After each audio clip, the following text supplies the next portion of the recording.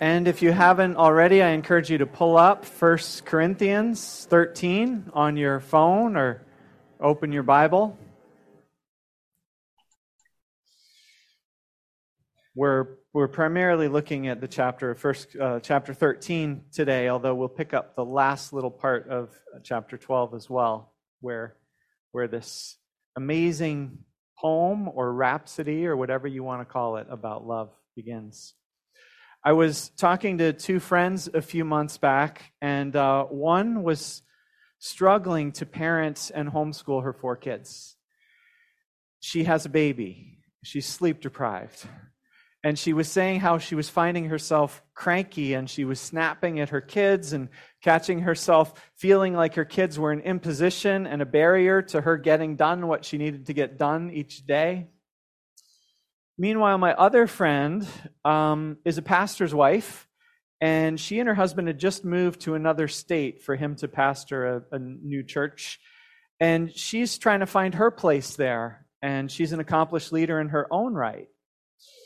And she was saying, in a way it's nice not to be leading a ministry right now because it gives me space just to get to know people and to relate to them and to come alongside of them and encourage them to relate to God and to love them. And I said to both of them, love is the job.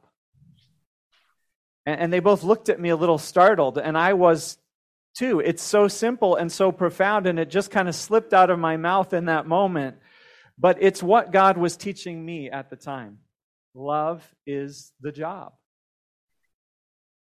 If you're a parent trying to keep your house running and to get your kids to school or to their activities in clean clothes and fed, etc., or if you're a student going to school, navigating relationships, trying to do your homework, trying to get along with your parents and your teachers, or if you're at work dealing with coworkers, or if you're in this church trying to help CBC function and grow, ultimately, love is our job. Not those other things. Love. That's what today's passage is about.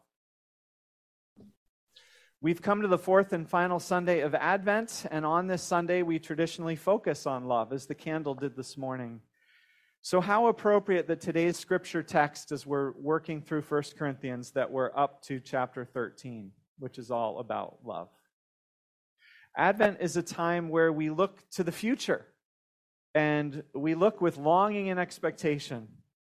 And of course, the most obvious thing we look forward to is Christmas, right? Is anyone looking forward to Christmas? Kids, how many days till Christmas? 7. 1 week, next Sunday. You knew that, you just didn't want to say it. And so during Advent, we look forward to the coming of baby Jesus, born into a manger, placed in a manger, where we see wondrously displayed God's love for us. But at Advent, we also look forward to another coming of Jesus, to a future coming, the second coming. When Jesus comes as a king, comes to save, comes to rule the world, to right all wrongs, to make everything better. What a day that will be. And this morning we remember, and today's scripture reminds us, that will be a day when love wins over all. Verse 8, love never fails. But where there are prophecies, they will cease. Where there are tongues, they will be stilled. Where there is knowledge, it will pass away. But love will last forever. Now these 3 remain: faith, hope, and love. But the greatest of these is love. When Jesus returns, we won't need faith anymore, because we will see him face to face. We will have the things we're putting our faith in and trusting God for now. And when Jesus returns, we won't need hope anymore, because we'll have the things we hope for now. But love will never go away. When Jesus returns, love will be everything. I love how N.T. Wright puts it in his book, Surprised by Hope. He writes, this poem, 1 Corinthians 13, both in tone and content, is the still, quietly beating heart that makes sense of everything else. The point of 1 Corinthians 13 is that love is not our duty, it is our destiny. It is the language Jesus spoke, and we are called to speak it so that we can converse with him. Love is the food they eat in God's new world, and we must acquire the taste for it here and now. Love is the music God has written for all his creatures to sing, and we are called to learn it and practice it now so as to be ready when the conductor brings down his baton. It is the resurrection life, and the resurrected Jesus calls us to begin living it with him and for him right now. Love is our job.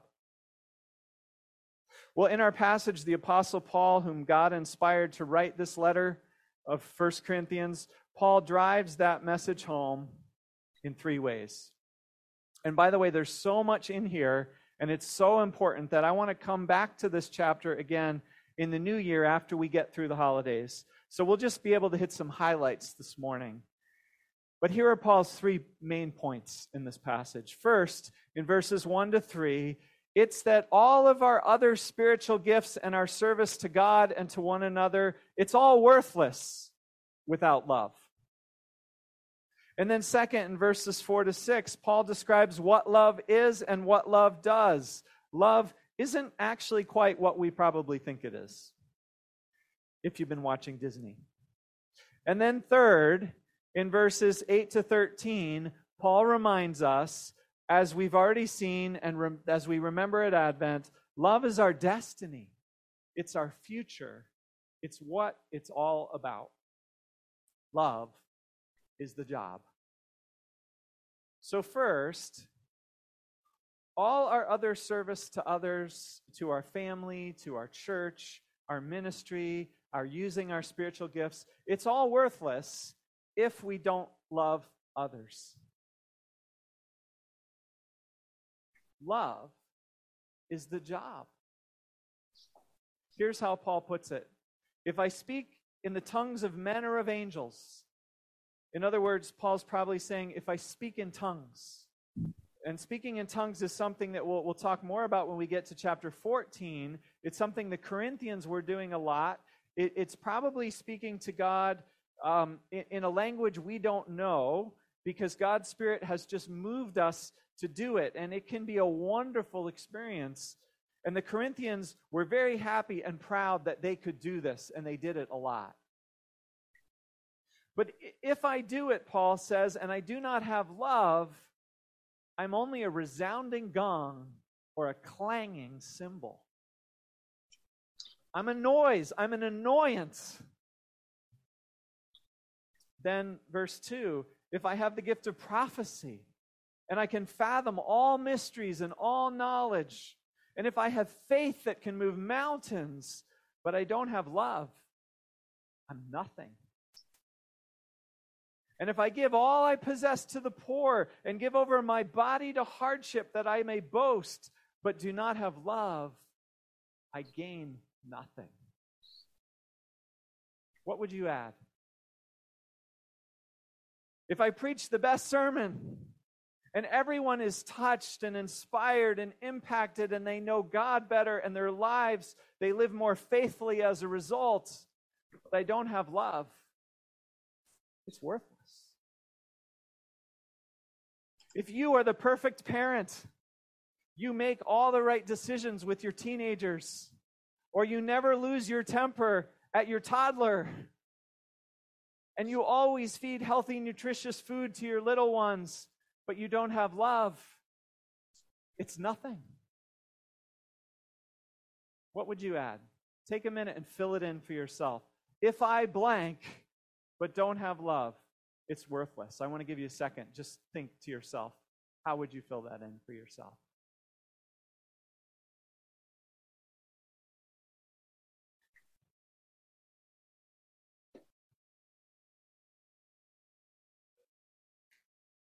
If I blank, fill it in, but don't have love, it's worthless.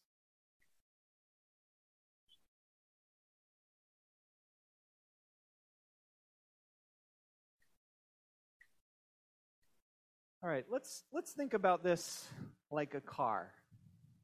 Imagine it's the best Christmas ever, and somebody you love goes all out and buys you a brand new car. It's not a Tesla, not an electric guitar for a reason. Electric car for. You see where my brain is. No, I'm not getting an electric guitar for Christmas. It's not an electric car for a reason I'll mention in a moment. It's a gas-powered car. But it's got everything you want. It's an amazing car. It's got all the bells and whistles. It's the perfect color. It's got that new car smell. It's awesome. You're so excited. But if you have not gas, it's worth nothing, right? Imagine if there's no more gas. Imagine the world supply dries up on January 1st. How worthwhile is that car to you now? Right? That's what Paul is getting at about love. All of our service, all of our ministry, all of our spirituality, all of our effort, if we don't have love, it's like a car run out of gas. Because love is our job.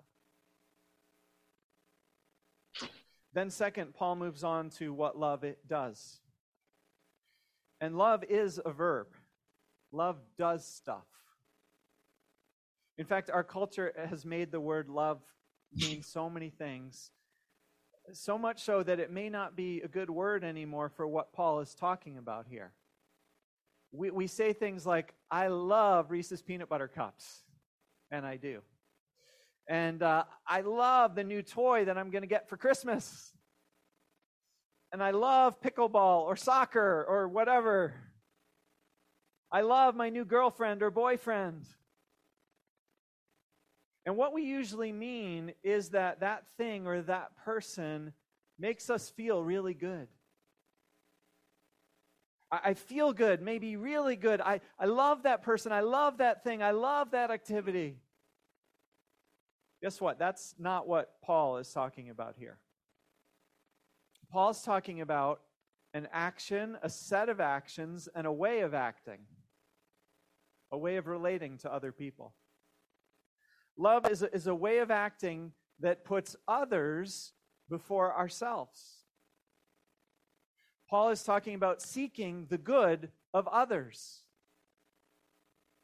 That's what God does for us. And that's what God wants to teach us to do as well.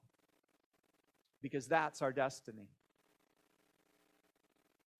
So seeking the good of others, what does that look like? Well, Paul describes it. First, this love is patient with people. It bears with people. It puts up with people a long time. Doesn't God bear with us a long time? Love does the same for others. Also, love acts kindly. It acts with goodness. Doesn't God treat us that way? Didn't God treat us that way when he sent us a Savior into this world and came himself to be that Savior? God forgave our sins. God overlooked our shortcomings. And instead of giving us what we deserved, God acted kindly toward us. God gave us what was good. Love does that for others. And then Paul describes what love doesn't do.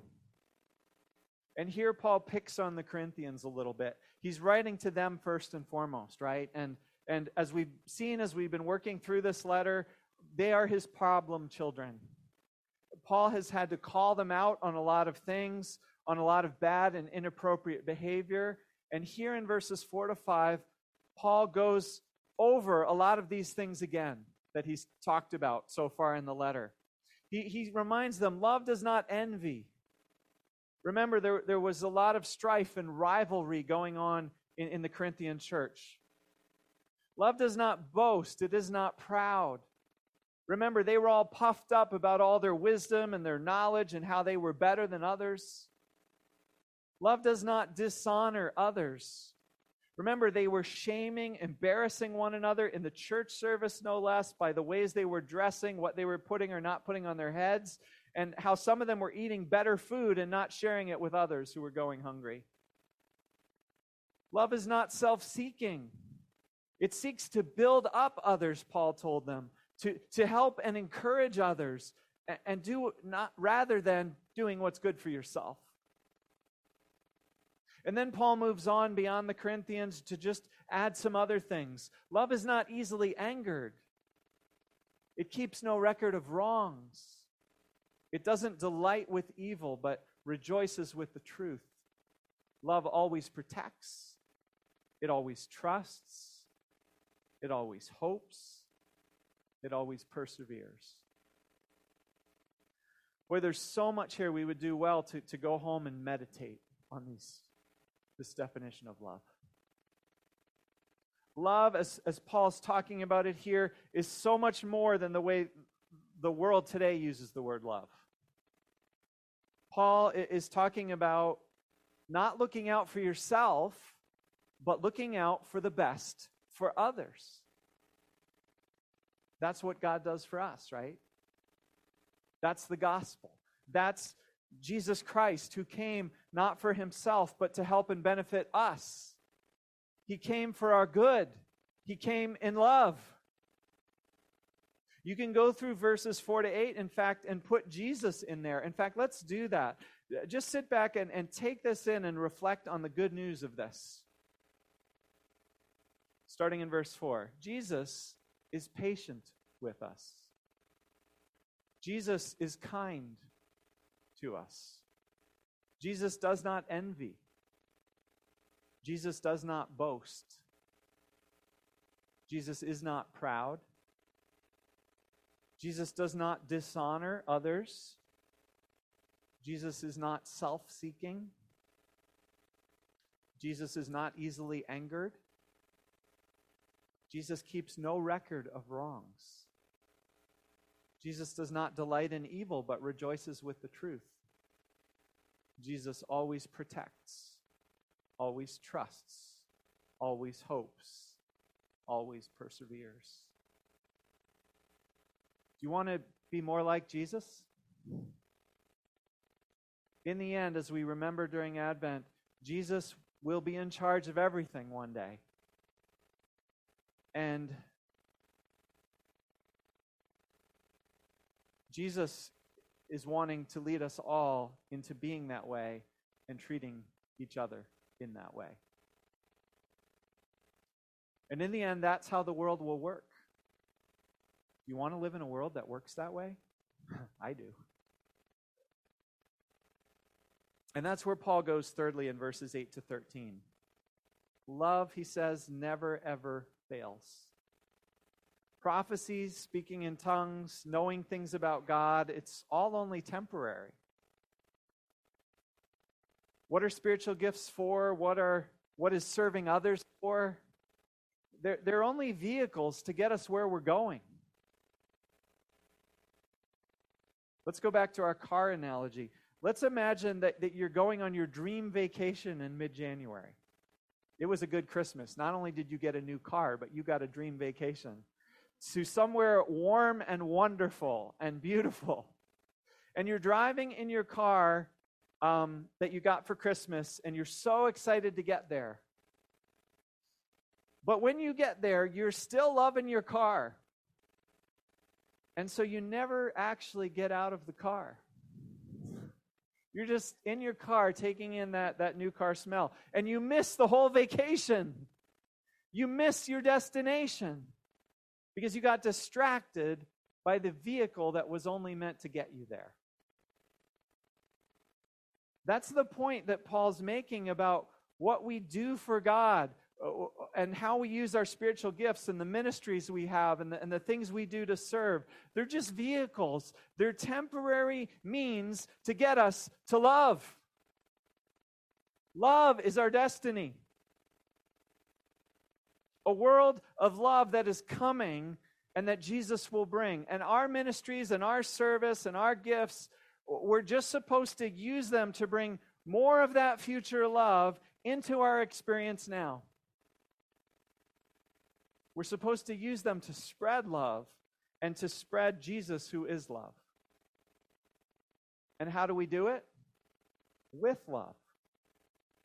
Because love is the job.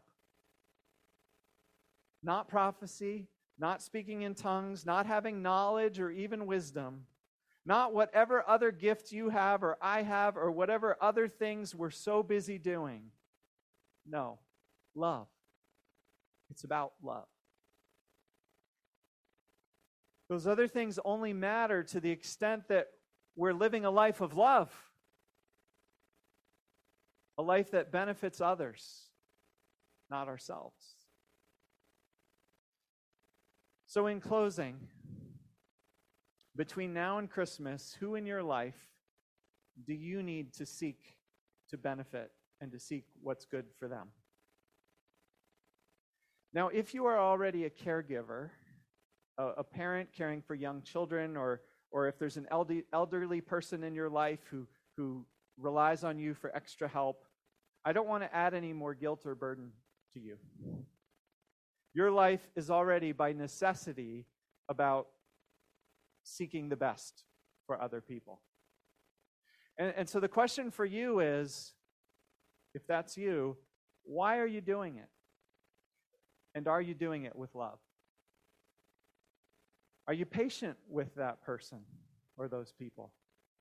Are you acting kindly toward them? Or are you easily angered? Do you keep a record of wrongs? Maybe, if that's you, maybe you have some confessing to do. And when I need to confess my bad attitude, I say something like this. God, I have felt pretty impatient, pretty cranky. Or I've been holding a grudge, or I've been feeling resentful. And it's ugly what's there in my heart. And I know you think it's ugly too. And I know that that's why you came to die for me and to cleanse me of the ugliness. So please forgive me. I'm sorry that that's in my heart. And please give me a new heart and a new attitude so that I can love people better. So that I can love the people I need to love better.